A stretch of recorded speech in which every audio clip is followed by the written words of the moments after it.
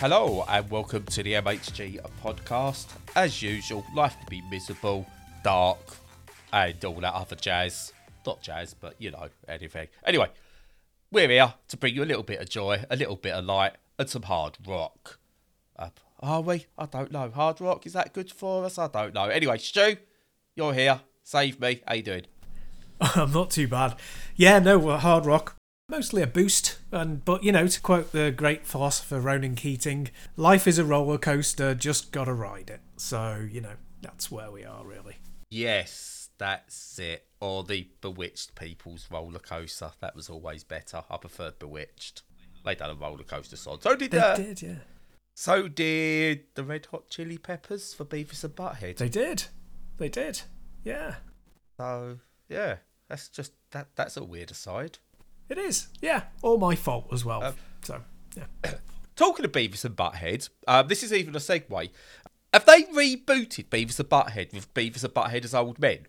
I don't know. I know it's coming back, but I don't know what they're doing with it. Okay.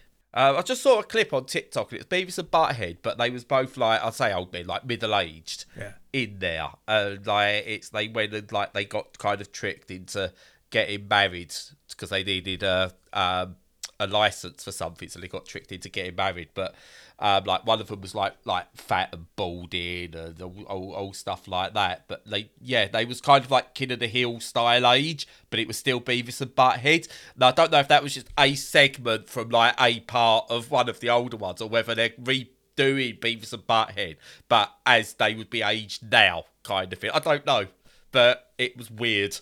Well, it's definitely coming back, I know that much, but I don't know what they're doing. So, yeah, it's worth keeping an eye on. What is... right, so Beavis and Butthead, right? I know what Beavis and Butthead is. I still can't work out if it's good or not, even after all these many years. It's a funny one, because it started with them being, like, taking the piss out of, like, MTV stuff, weren't it? Yeah. It was like a Mystery Theatre 3000 thing, Mystery Science Theatre thing, weren't it, in a way? Yeah. And I think it was really unique and it worked really well.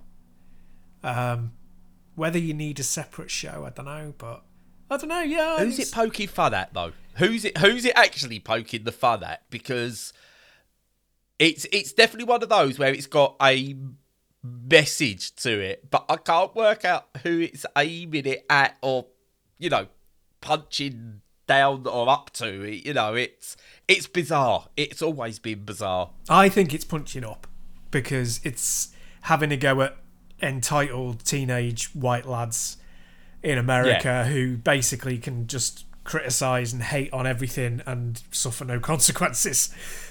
But yeah, they're weirdly likeable. I don't know, but they're not. Yeah. They're abhorrent. I can't remember what I watched the other day. I was watching something. We was watching it, and I was like, "Oh, we're watching that. You, have you seen it or heard of it? I've heard of on it. Netflix. I've not seen it. Yeah. Right, I'm watching it, and I'm like, do you know what? I don't like any of the characters in this. They're all abhorrent people, and I think that's the point. They're all meant to be quite abhorrent people. And Beavis and Butthead are abhorrent. Like, you wouldn't want to be around them in real life or anything like that. But there's something likeable about them, and it really bugs me. Yeah. That I can't put my finger on what it is. Yeah. One of the things that's good about them is that they kind of identify... The way they do it is wrong and horrible, but they kind of identify things that are stupid by being stupid themselves. And it's kind of, you know... They're lashing out at stuff that is crap, and occasionally they're funny about it. It's just the way they go about it is abhorrent. So, yeah. So that's been the Beef Pod and Buttcast. I know, right? Yeah. Could we be any more Gen X? You know, it's like, oh dear, no! Don't ever do that, Stu. Don't ever go down the Friends route. Yeah, well, that was a meta joke because obviously that we're the Gen X Friends generation. Oh yeah, you never want to go full Friends. No. Talking of aging like milk. Video games, Stu. Yeah. Some of those age like they milk. really do. Oh no, we're not going to talk about it today, but we both got one to play that kind of ticks a few boxes in terms of PS1 low poly visuals, but trying to do something new with it. Have you had a little play of Tartarus Key yet? I have, yeah. It's very interesting. Very PS1, yeah, in a good way. Yes, it feels like a PS1 game if PS1 games graphics never ever improved, but the mechanics did. But we'll talk about that another week properly. Yeah. But I just wondered, because I started playing it and I just went, this is very PS1. And I know you've played a bit of it already. And I just wanted to, I wanted to make sure you got it because it looked right up your alley. So I'm hoping I was right. Well, I won't talk about it yet. We'll cover it at another point. Okay, so what have you been playing that we are going to talk about? Well, again, just to crack out the old joke, a little known indie game, obviously, as we normally do, that will probably only appeal to a very niche demographic, which is Zelda Tears of the Kingdom. So, sorry, The Legend of Zelda, The Tears of the Kingdom. The one where you play as that Zelda person. That's the one, that Zelda character with the sword. Yeah, that's the one. And, so, as I promised, really, if I was going to talk about it, it'd only really be about my emotions. And, any long-running franchise that you engage with, you tend to have an emotional kind of response to, whether it's a connection or a disconnection or whatever. And, I have a fairly funny history with Zelda. So I didn't really get on with any of the 2D ones, and I absolutely loved the Breath of the Wild. Like, Breath of the Wild's my favourite Zelda by some considerable margin. And it was, it's because it gave you that sense of adventure without it being a gigantic open world where it's like, here's everything. Just do everything, or you can't, and then you find the constraints over time. Is more of a kind of a Japanese design philosophy of everything has its use, everything has its purpose, and therefore there's going to have to be some restrictions, and to do that it means it's much more densely packed and a smaller area than something more Western. And that is what a lot of people love about it, including myself, is that it feels like a real playground. It feels like a real adventure playground type space. It's like walking into, Six Flags or Epcot or, Alton Towers in the UK. It's like going into an adventure park. Yeah, it's you can recognisably see that it's part of the world, but at the same time, it's also a fantasy. It's also the best bits from the world that you want put close together. And it gives you a very strong emotional reaction when you connect with things like that. And for me, the reason why stuff like the first one that I really, really loved was Ocarina of Time, and because I feel that that's spiritually, to use a bit of a wonky term, spiritually very connected to Breath of the Wild. And the reason that I didn't enjoy The Wind Waker, which is such a shame because it's such a beautiful game to look at, is because I felt it was too big and there was too much plodding.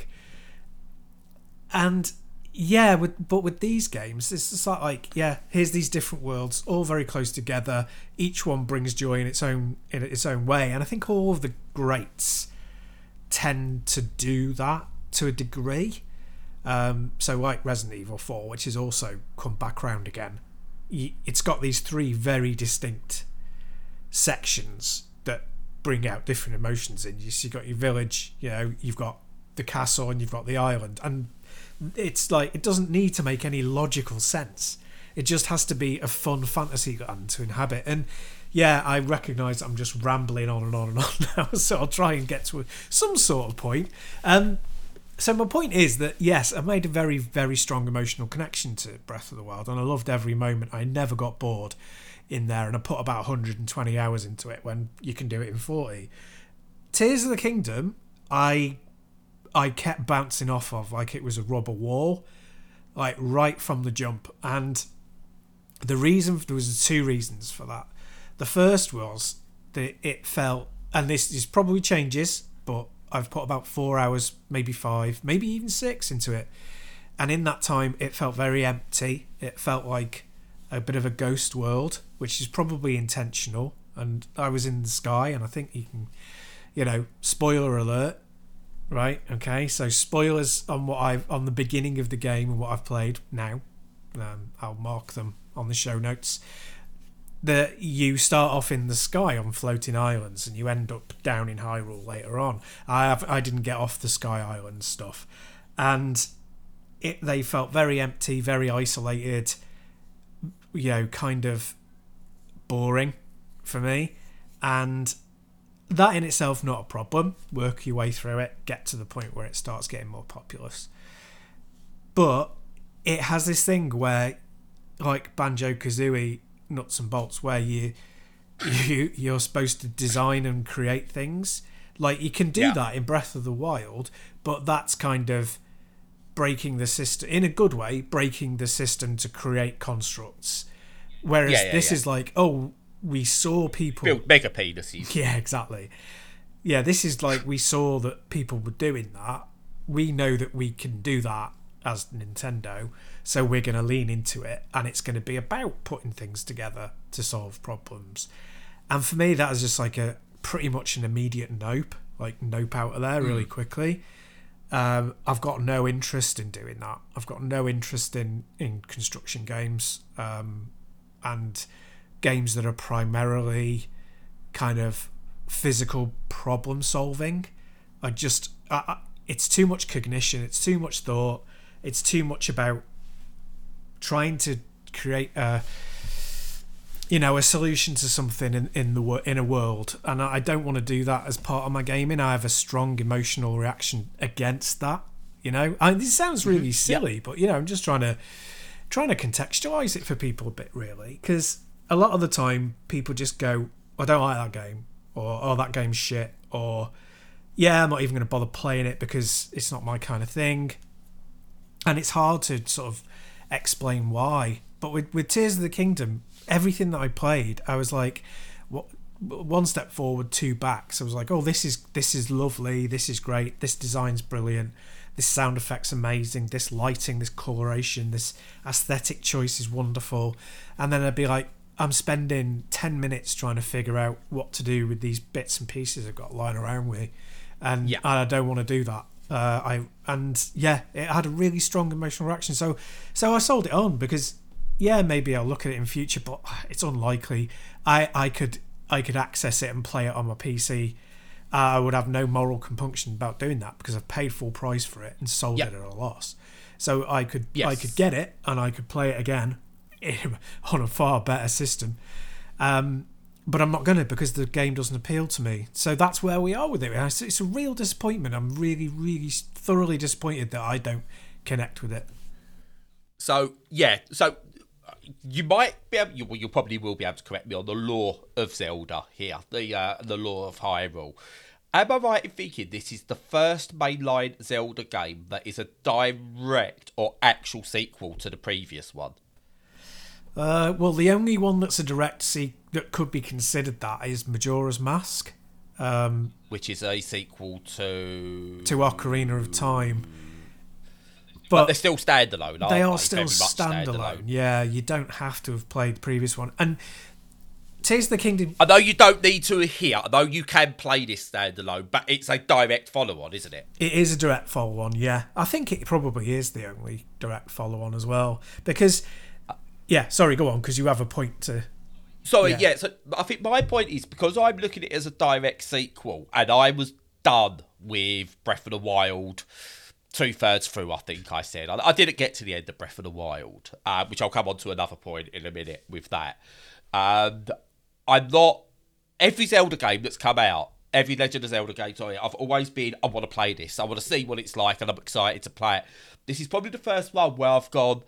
if it's more the same with some added bits, I'm not that bothered. And also, you're right on the creative side of it. I'm not very. I've always been in a creative profession, like graphic design and web design and stuff like that. I can't be creative in video games. So you mentioned Nuts and Bolts, Banjo-Kazooie Nuts and Bolts, and things, and Mario Maker and games like that. the actual creation side of that are what put me off the most. Yeah. They're brilliant, and I get the idea. Like the Trials games, I think they're brilliant, but I don't want to be doing the creating. I want to see what other people have made. Little Big Planet was another example. Dreams, another example. I just didn't get on with the creation side of it because that's my job. So I didn't want to do that as a job. And I struggle to be creative with stuff like that. Which is a shame, but it just didn't excite me.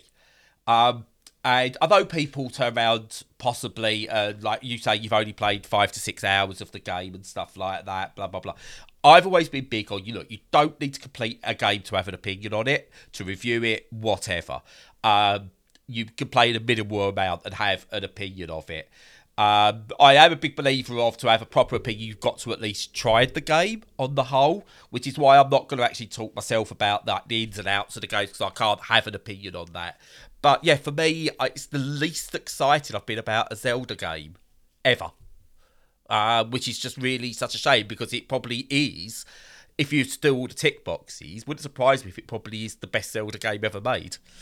But it just doesn't excite me like others have in the past. Yeah, I mean, what excites me about it, even now, is the fact that they're doing something different.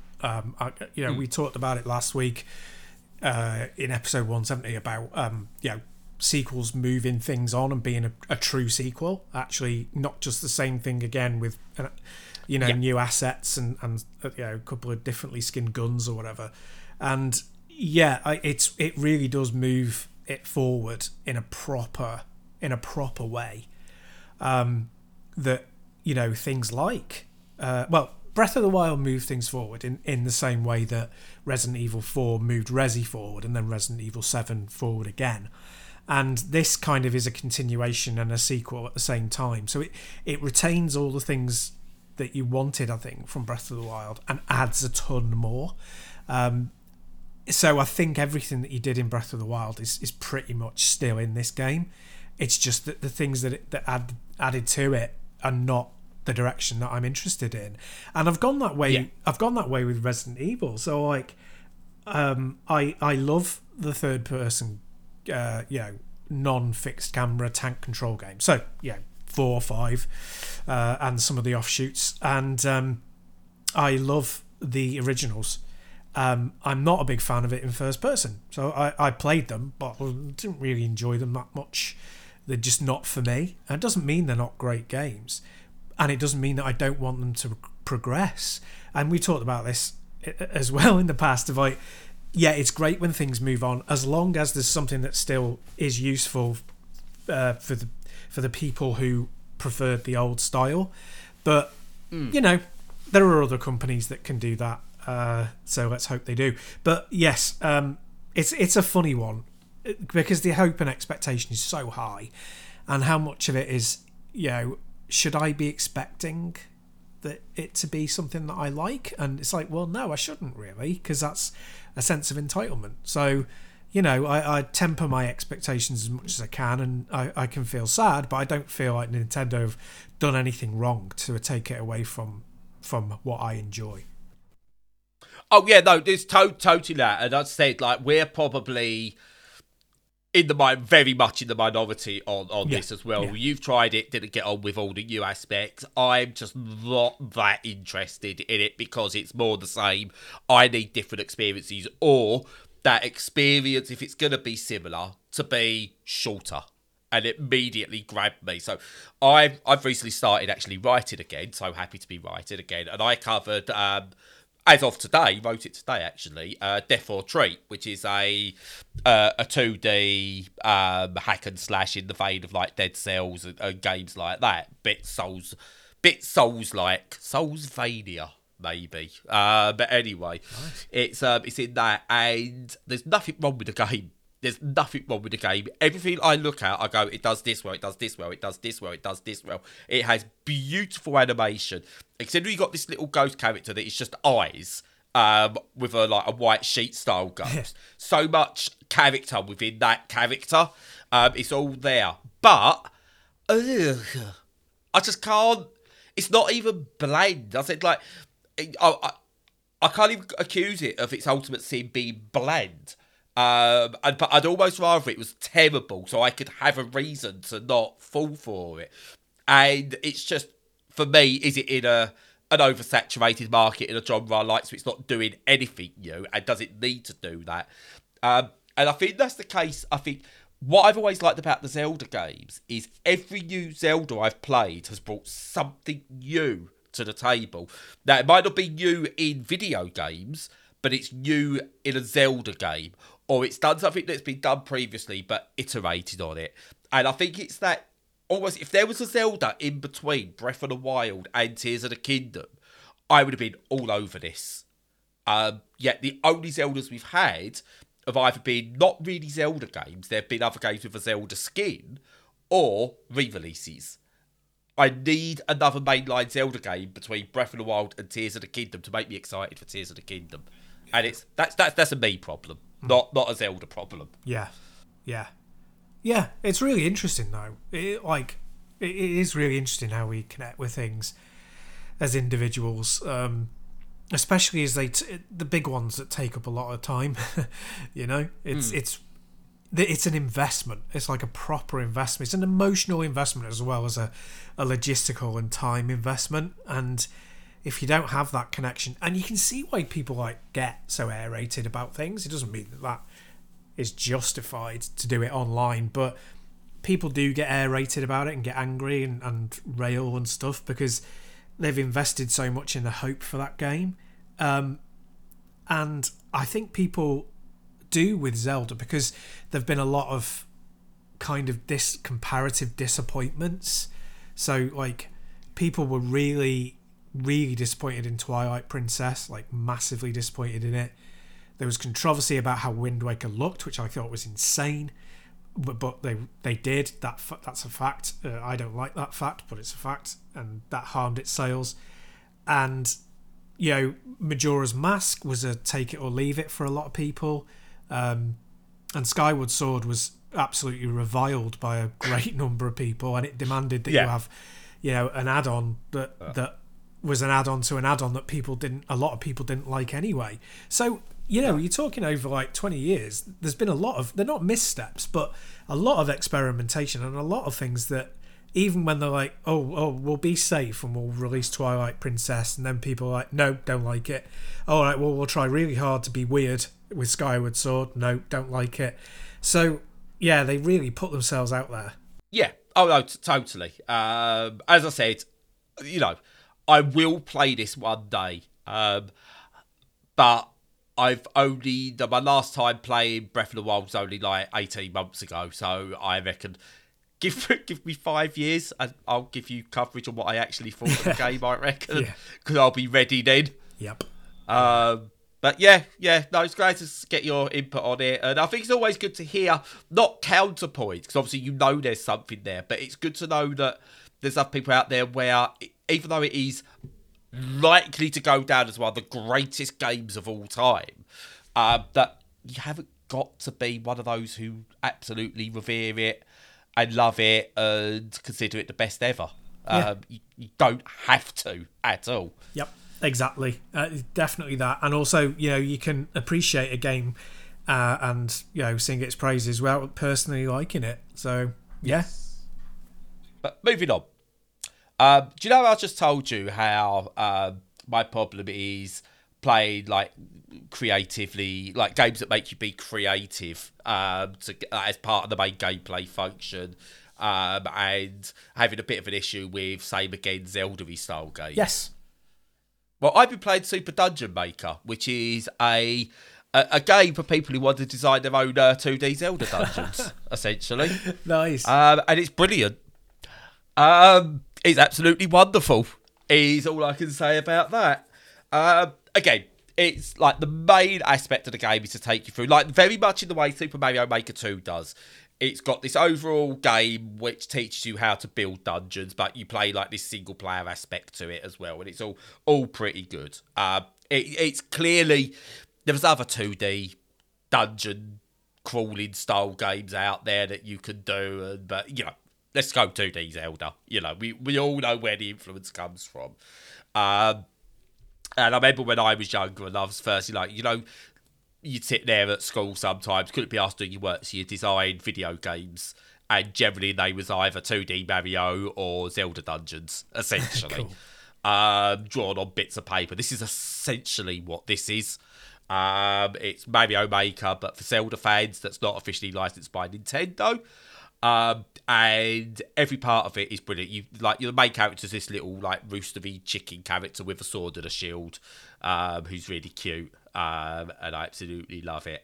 The creation tools are really good, really simple to use. You choose something, you drop it down where you want to do it.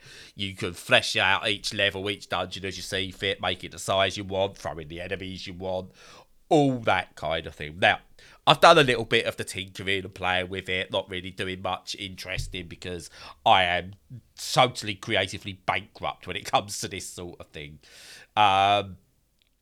But it's really clever. So you can do things like you create maybe 4 or 5 different individual mini dungeons inside this overworld that you create. Some might be done by doors, but you can create hidden levels with cracks in walls, cracks that you can easily identify. Take note, Nintendo. Just gonna say, always struggled finding the cracks in walls in Zelda games. Yeah. But yeah, so there's cracks in walls. You can find secret areas. All got everything you'd expect that you'd want in a dungeon builder, to create your own. But what I really like about it is the community designs. Don't get me wrong, there's the usual tripe where people have made their very first level and uploaded it. But once you get through that, there's loads of really fun and interesting levels designed by people who clearly know what they're doing that you get to play. And that's what I loved about Mario Maker. It's what I loved about the Trials games before Ubisoft, well, not before they became, before everyone knew Ubisoft were the worst of the worst. Used to love that in the Trials games. It's really good here. They claim there's endless possibilities. And to be honest, apart from the identikit levels or the people that have tried recreating existing levels that are out there, when you go and look for the levels that are made by people who really care about what they're doing, I don't think I've played the same sort of dungeon more than once or twice. So the possibilities are almost endless there. And you're just going to be limited by people's creativity. And yeah, I absolutely adore this game. Works brilliantly out the box on the Steam Deck so far. I've not noticed any issues. It's got full controller support. Some small text issues maybe. But aside from that, I'm finding it absolutely a joy to play. It's beautifully coloured, beautifully animated in places, lovely characters, and I can't wait to see what, if this becomes bigger, what the community do with it, because there's some brilliant stuff in here. So what's the deal with playing the community levels? Do you just have to beat them? Do you get any kind of rewards for doing it? Do you have? No. Not really. So the same way in Mario Maker, where it's people just uploaded levels and you just go and beat them, and that's it. There's no progression system on this side of it. So it's no, you have to unlock this to then play these next levels. You play the level, you beat the level, move on. Okay, yeah.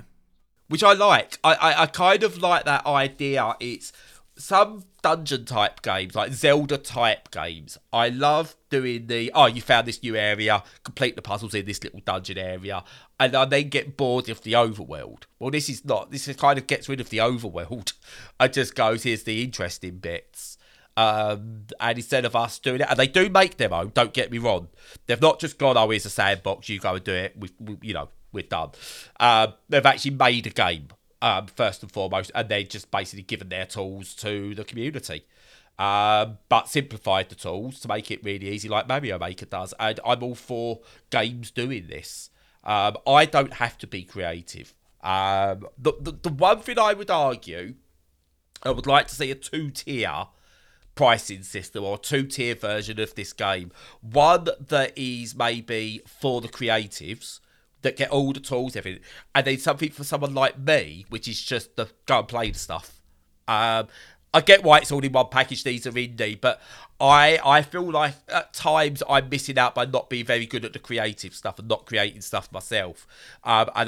Or when you load the game up, going, what do you want to do? Do you want to be creative or do you just want to play?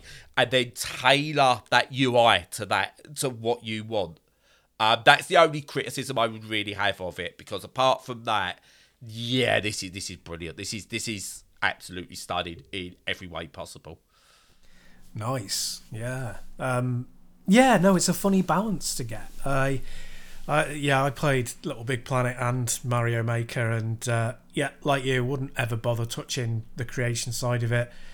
But the playing side of it, very odd, very strange experience, particularly with Mario Maker, because they did that thing which I thought was really clever, or at least in theory it was. I don't think in practice it worked.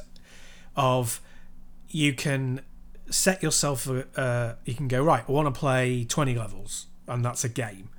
And it will pick the highest rated levels and create a game for you from them. It might have been Mario Maker 2, but I can't remember. But anyway, it would go, oh, okay, well, we'll do it so that you can do that and feel a sense of accomplishment rather than just randomly picking out levels that you want to play. But the thing is that the problem always seems to be curating those levels and making them the right thing, because it's like the type of people who create the Mario levels are the type of people who've got so good at the ones that exist that they want to make something that they themselves can't beat, or at least can't beat. Yeah, they want to make a Geico style. Yeah, that Kaizo kind of, Kaizo, sorry, Geico, what's that? As an insurance company, isn't it? Ignore me. That's right.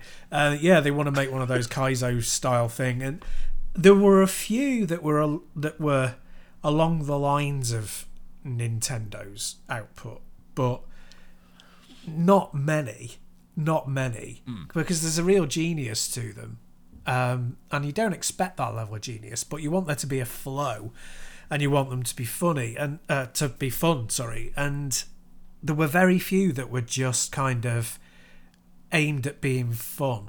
They were either too easy and they were fun, but they were too easy because they were just playing around, or they were too professional and too, you've got to dedicate your time. Look at how clever I am. I don't really know what point I'm making other than... No, I get you, but this is what I can alleviate with this is approachable. It doesn't require any... You can create levels without being a good level creator. That is, I think, important. If you could create a level without being a good level creator, you've done your job. You've made the tools completely accessible. But it doesn't... I don't imagine it's going to frustrate those who are good at creating levels and need everything in there. It doesn't feel like it's like going, we've got to make it accessible to plebs like Brad because they haven't got a clue what they're doing or can't be creative. So screw you if you're good at it. But it's also not going, hey, Brad, you may be a pleb, so you're not even getting to play with this. It seems to have managed to find that balance where it's accessible, but so in depth that you get different kinds of things. And don't get me wrong, there is some bog standard rubbish out there. I've even uploaded something that's bog standard rubbish just to see what the process was like. Don't play it, it's just a couple of bits. But then I say, generally, I've not had a difficult time finding something really interesting to play, and that's the important thing. I remember on Trials you had to wade through utter dog crap to find something even half playable. That's not really been an issue here. So yeah, really, really, really good game for those who want to be creative and for those that want to just play some fun dungeons. Fungeons.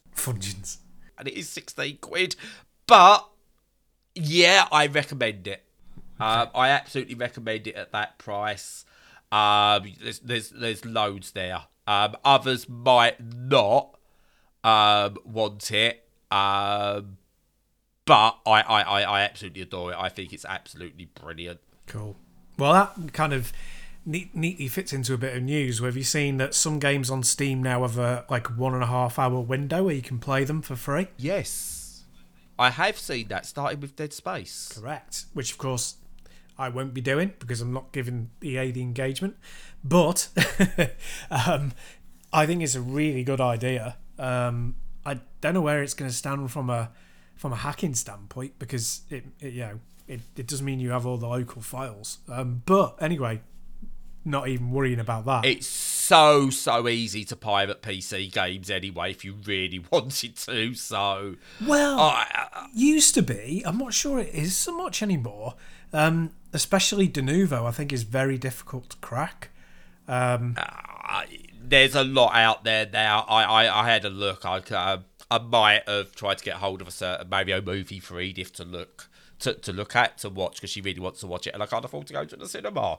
And already on there, and I was tempted just to have a look, is Humanity, and that only came out a couple of days ago. So it's more the AAAs that are hard to crack. Yes. Yeah. But I think it's good. Anything that makes it easier for people to try a game, I think means they're less likely to want to nick it, essentially. I always think that. Yeah.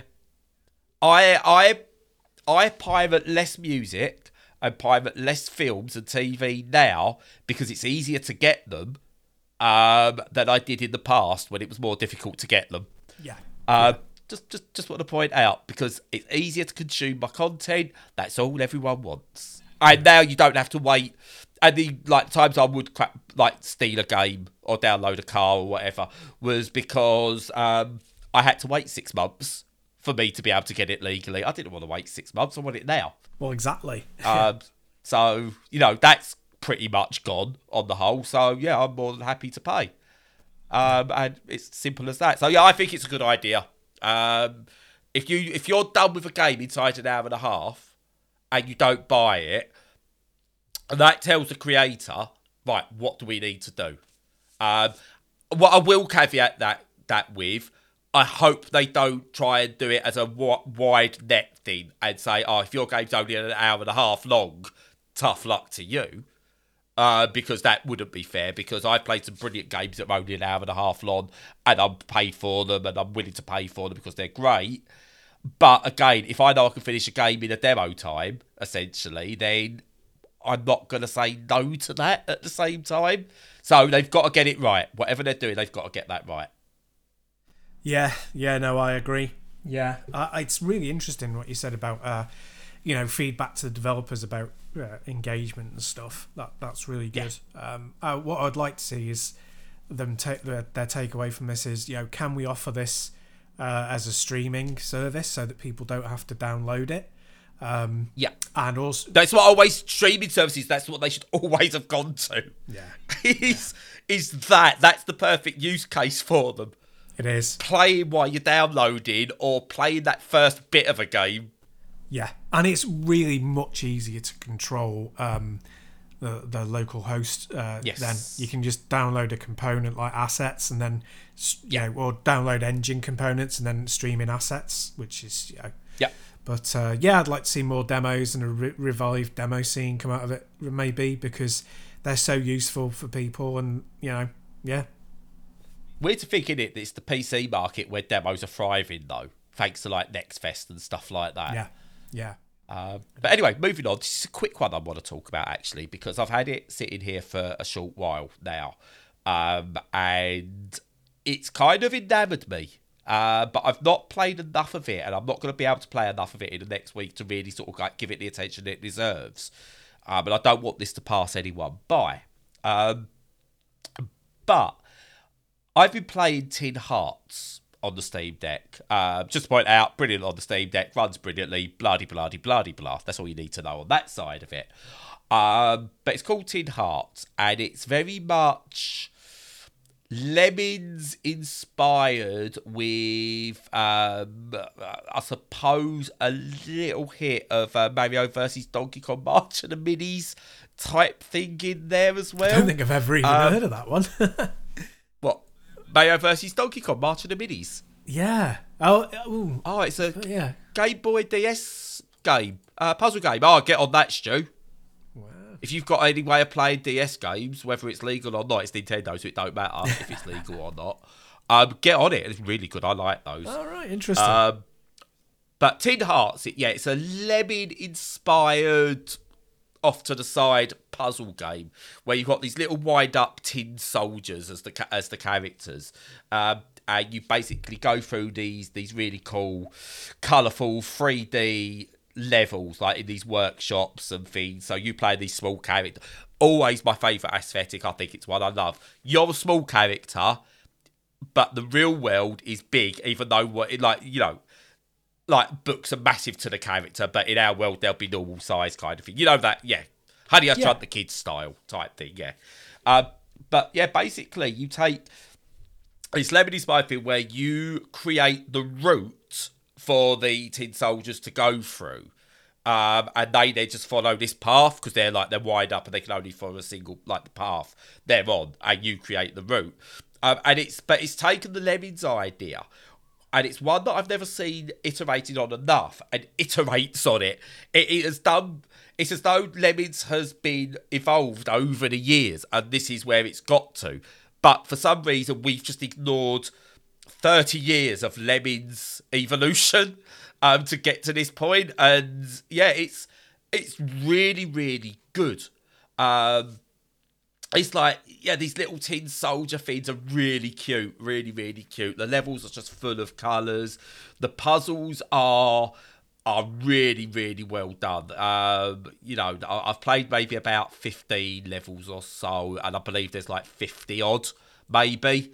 But each one is not overly long and complex that you just Jesus Christ, it's doing my head in, but not so short that you feel like you're not getting a game out of it. It's so well balanced, and there's a story behind it, because who knew Lemming style games needed a story, but there's a story and it works. And it's set in Victorian times. There's not really anything modern in there. Everything is kind of era. So it's all mechanical based, and the physics based stuff is not over the top in any way, shape or form. I think one of the most modern things you got in there is a balloon. It's just it's brilliant, and it's not. Lemmings sometimes felt restrictive in terms of you've got to do it in a certain way to get to the end. This feels like it's got a bit more openness to it. Allows you to be that bit more free thinking in what you want to do and how you want to solve, but not open world that you can break the game. So there's limitations in there that guide you, but it feels like maybe there's 5, 6, 7, 8 solutions to every little bit that you can maybe do. It's lovely. There's time manipulation in there as well, which works really well. And I've only just really come to some of the time manipulation stuff, but it works really well and it doesn't feel out of place. Beautiful soundtrack as well, really heartwarming. And I think that's how they even put it in the... I don't want to sound like I'm shitting for them and doing corporate speak for them, but they said it's like music to warm the heart, and it's the best way I can put it. It's the person who done the soundtrack, according to their gump, he done stuff for Joker, Chernobyl, and Bridgerton as well. So you've got someone who knows how to do soundtracks in there, and yeah, I really, really, really, really like it. And the other thing, it's former Lionhead people. Oh, really? So it's Lionhead people without obviously Peter Molyneux making false promises and sort of making them do stuff that's never going to happen. Okay, look, this is what we can do when we're allowed to do our own thing. Hasn't been talked about much. It's not been sort of over-promised on. And it's wonderful. It is simply wonderful. Such a heartwarming game, and I love a puzzle game as it is, and it makes you think. It's not overly difficult. It doesn't make you feel stupid. Visuals are brilliant. The soundtrack's brilliant. Everything's brilliant. Play Tin Hearts. Wow. Yeah, very cool. Yeah, I mean, I don't know why we're suddenly into the era of Lemmings style games, but with this and Humanity, it sounds like it's making a major comeback, and I really want to get Humanity. I know that this is the thing. This is why it's important, right? About the Tears of the Kingdom thing and Humanity and everything. I know I'm not going to enjoy Humanity because I don't enjoy Lemmings, What? I'm still going to buy it because I want to be part of that experience. You know, I want to experience something new. I want to see something new. There's always the chance that I will connect with it, you know, that I'll glom to it and that I'll enjoy it. It's a very outside chance, like, you know, any of those like group control games like Wonderful 101 or Pikmin or anything like that, never really got on with them. And, you know, individual controlling a mass kind of games like Lemmings, never really got on with them, but I'm still going to give them a go because I just appreciate them so much, and even if I can get like half an hour's fun out of them, I feel like rewarding them for doing it. You lost me after you said you didn't like Lemmings. No, I probably lost everybody at that point. I switched off. Yeah. That was probably my first experience of logically thinking in a video game. Yeah. That I know other games had that in terms of like they disguised it, but it was probably the first time I played a game that went, right, you've got to get from here to here. How are you going to do it? And it's the one thing that I think really, obviously knowing now I'm ADHD and there's autism there as well, I think it's the first time a game really spoke to me and spelled out, you've got to get from here to here, here are your tools, how are you going to do it? And that speaks to me in a certain way. Yeah. We'll cover that another time, I think, because I think it's interesting how you approach a game can have an effect on the sort of person that's playing it. Definitely, it really can. It really can. And I try and approach as much as I can with an open mind. And, you know, the biggest barrier is always money, and then secondary to that is time, and only third to that is interest. Because given infinite time and infinite money, or even infinite one of either of those things, I would play everything with an open mind. Yes. You know, honestly, I really would. Because I you know, you can find genius in stuff that, you know, that you didn't think that you would like. So I really do, when it converges and I'm like, okay, that's a really great idea, but it might not be for me, but I appreciate it, I want to reward the developers, then I sometimes commit money to it, even though I'm probably going to give it 5 minutes and then not bother again. Yeah. I totally get where you're coming from that, because I've played games, like I've got so many games sitting in my Steam library where I've played 20 minutes, half hour, whatever, and I'll go back to that one day, but I've wanted to make sure I've supported that game because I want to see more of that sort of game. I want to see them succeed, and yeah, I'm happy to do that. And you know, I've got like one I picked up recently. What did I pick up recently? I can't remember what it is, but I want to see it. Like I got it and I've played 5 minutes of it, but I want the game to come, like, to see more people. I want to try and improve on that game moving forward and try what can they do next with it. And yeah, I think sometimes it's okay just to support something. And you know, I think especially indie developers to show, look, this game isn't for me, but well done you. Let's get more of these out there. I think that's fine sometimes if you've got the money to do that. Just what I will say to go, they're the sort of games. Don't pirate the fuck out of those games. Oh, God. Pirate the fuck out of Ubisoft and EA and Microsoft and Nintendo and Activision and all those, because they don't even need the money. It's not even about what you buy in their games matters not to their bottom line. And their games are broken anyway, so screw them. Yeah, the state of AAA is absolutely desperate. But yeah, no, yeah, I really do like doing that to support them.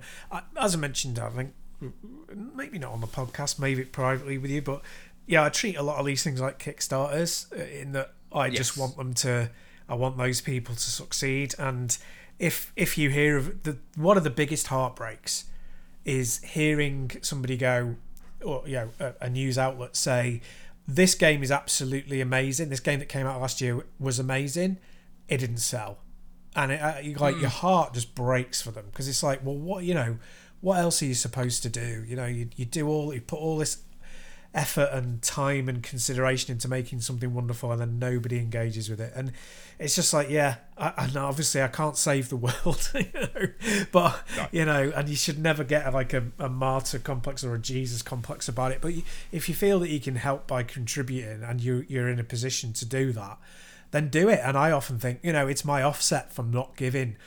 Oh, so many companies I don't give money to. Activision, EA, Ubisoft. There are so many companies who, if they weren't horrors, I would buy their games.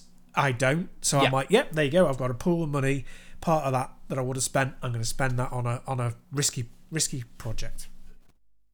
Yeah, totally. And you mentioned about games like it's horrible to hear when you hear developers like, you see a review come out says like, this game's really good, but no one bought it. And then it just doesn't find the audience. So couple of years ago, I played a game called Golftopia, which was an absolutely brilliant golf building management sim type thing, which I absolutely adored. And I think I said at the time it was early access, and I've played it, really enjoyed it, and I'm going to sit on it until it hits its 1.0 release or whatever. What's a real shame now is here that it's basically not got the numbers, and from what I've heard, and I'm not going to say this is like absolutely happened, but it's the developers now abandoning it because it's just not putting in the numbers, which is a shame because it's an absolutely outstanding game that deserved an audience but never got it. And EA are making another PGA golf game that's by all accounts and purposes bland, but it's selling stupidly well. Sometimes I go, what is the incentive to actually try? Thankfully, there's enough people who do it for the passion. I just want to make the game they want that people will always still try. But sometimes you look at it and go, I get why you've abandoned. I'm disappointed, but I get it. If you've got £7 spare, right? I'm going to say this to everyone listening now. If you've got £7 spare, right, before it possibly disappears completely, hopefully it never will, it's 50% off at the moment on Steam until the 22nd of May, so you've got a weekish to go and get it, probably less than that by the time this goes out, a few days. £7.74, sorry. Go pick up Golftopia. Give the developer, if this is going to be the end of Golftopia for them, just show them a bit of love, bit of support, because it's a brilliant game that deserves much more of an audience than it got. I don't know where else to go with that. No, really. That's great. Yeah, that really sums it up. I've just added it to my cart on Steam. I'm going to give them the money. Excellent, brilliant. I'd love to hear your thoughts. Once you play it a bit, let me know your thoughts on it as well, because it would be great to hear. Because I'm going to boot it up again next week and play it again, because I've not played it for about 4 or 5 months. So I'm gonna jump back in and have it. But I'd love to hear your thoughts on it as well. Yeah, well, the only reason I haven't clicked buy yet is because I'm not sure whether to buy it for myself or to gift it to somebody. So I might gift it to somebody. But if I do, I'll play the demo and tell you what I thought based on the demo. There is a demo, isn't there? There is. On this as well. Which is a great idea. So, yes, as we've already said, demos are great. Yep. Anyway, we don't just buy video games and sell video games across Steam and steal them off of certain Pirate Bay sites or anything like that. Sometimes you have stuff you need to get rid of yourself. And I know you're doing a lot of selling and stuff at the moment to get ready for your move. And it's not all fun and games, is it, Stu? No, it's not. And it's really upset me. Probably disproportionately, because I'm in a stressful kind of place anyway with moving. Useful tip just for everybody, for humanity, is that all change is stressful because it's your brain rewiring itself, and it looks for things and it finds that they're not there, and that produces a stress response. So even a positive move like a new job or a new house causes stress, just to let you know, so that you don't feel guilty about feeling stressed about stuff. So I'm already in a kind of stressful place anyway, and getting rid of stuff, particularly games hardware, but also less so software, but games hardware, is a very stressful experience, because you want it to go to people who are going to appreciate it, but the experience I get back from it very often is they want it to perform as if it's brand new, is one of the things. They want it to exist as if it's in a perfect state.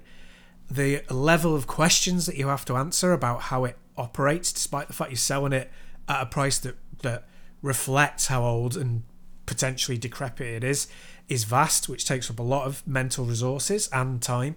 And you get a lot of requests for aftercare and after questions for stuff, which a load of this stuff is just not. I mean, okay, if I was selling you let's say a Neo Geo, say I was selling you a Neo Geo, they cost more now than they cost on release, or potentially, with games. I would expect people to be really, really asking every little detail. When I'm selling you a battered old console for, that people sell on eBay for like 50 quid and I'm asking for 30, I pretty much just want that money in my bank account right away and to send it to you. I don't owe you anything more than that. And I'm getting stuff when I'm trying to sell these things, which is just to benefit other people and not to benefit me. Very rarely like covering even what I paid for them in the first place. To get people moaning and whining and challenge you on cost, challenging you on questions and on after sales, honestly, I'm at the stage now where unless it's going to cost me too much financially, I'm giving stuff away. I'm just going, I know this person will appreciate it, I'm going to give it to them. Because it's more stressful to try and get money from them than it is to just give them away. Yeah, no, you're wonderful for that. I know you've done that for me and my family in the past. My kids still play the PlayStation that you gave us. They absolutely love that and stuff. But yeah, you remind me of like a couple of Christmases ago. I had a PlayStation VR and I got rid of the VR for whatever reason. I wasn't using it. I tried to set it up on the PC. But because I tried to set up on the PC, I had a spare breakout box, is it, that you need for it? Yeah. I had a spare breakout box with the wires and stuff. And there was like, I put it up on sale, said it's just a breakout box. And I said the reasons on Facebook Marketplace, got it for sale. I had it on for like 40 quid or something like that. And someone got in contact and went, I bought my kid a PlayStation VR for Christmas and it doesn't come with all the bits it needs. And I can't really afford like 40 quid, but I want to do it. I said, do you know what? Call it 20. I was willing to go down to nothing, but I went, call it 20 quid. If you want, come get it on Christmas Day. It was Christmas Day. She messaged me, saying, oh no, got this and hasn't got all the bits. She saw that we said it. I said, 20 quid, come down, Christmas Day, it's yours. Okay? Well, don't worry about it. 20 quid's what you got. That's fine. And to be honest, she got here and I insisted. I went, oh, don't worry about it. She went, no, take the 20 quid, whatever. For weeks afterwards, you didn't provide the wires. Yeah, but it doesn't come with the wires. Oh. Yeah, but we need the wires. Right, okay. Right, I'll tell you what, I've got some spare wires. Come and get. If you come back, you can have the wires. Well, no, I can't come back. It's like it's an hour-long drive. Well, you need them. All right, I'll send them. I don't mind sending them. Now it doesn't work. It doesn't work, or he's having these issues. It's not my fault. I'm giving you the bit, but she went on and on and on and on to the point where I didn't just give her the money back. I went, just take your money back and leave me alone. I don't care. Yeah. Just take your money back, leave me alone. Keep the bloody thing. Someone else can help you. I'm not a professional. It's not my job to do that. It does bug me, that stuff. Yeah. If you get stuff, you just appreciate it, or you know what you're buying. I get why you get some of the people now put sold as seen, no refunds. Yeah, I get it.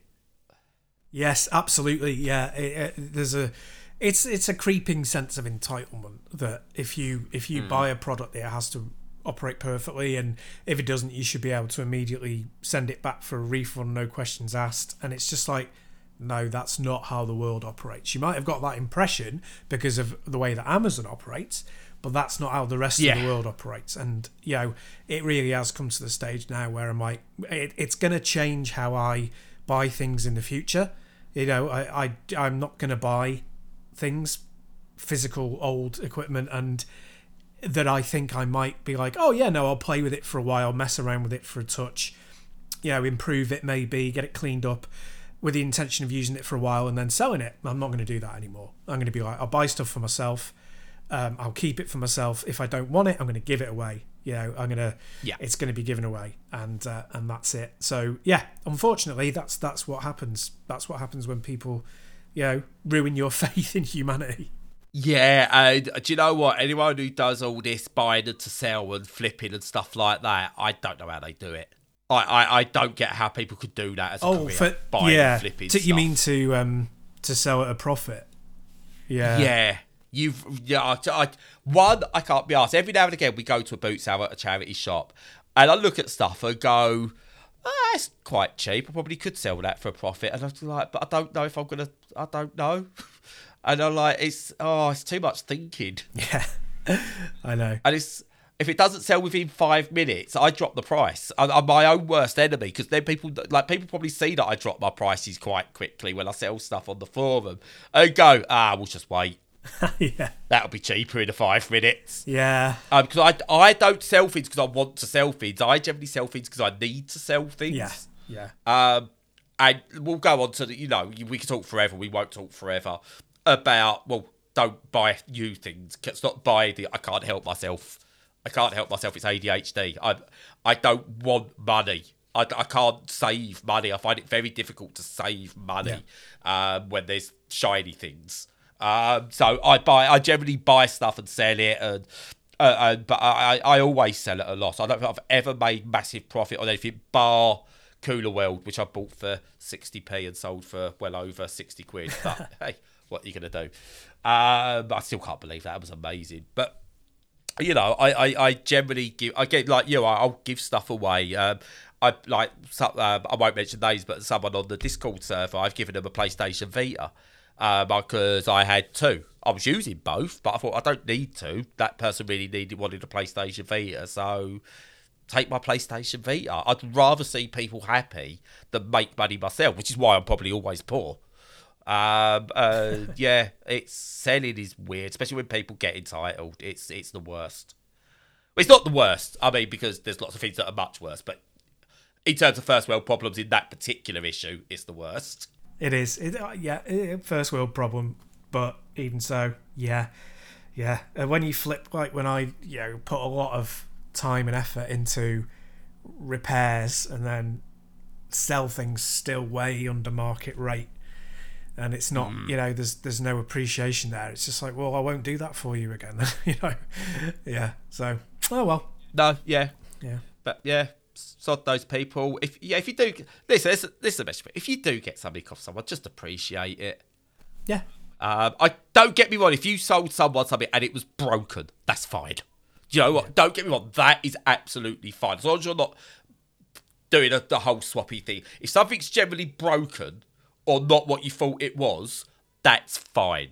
Technical support, that's on you, mate. I know, right? It should be. Yeah. Anyway. But yeah.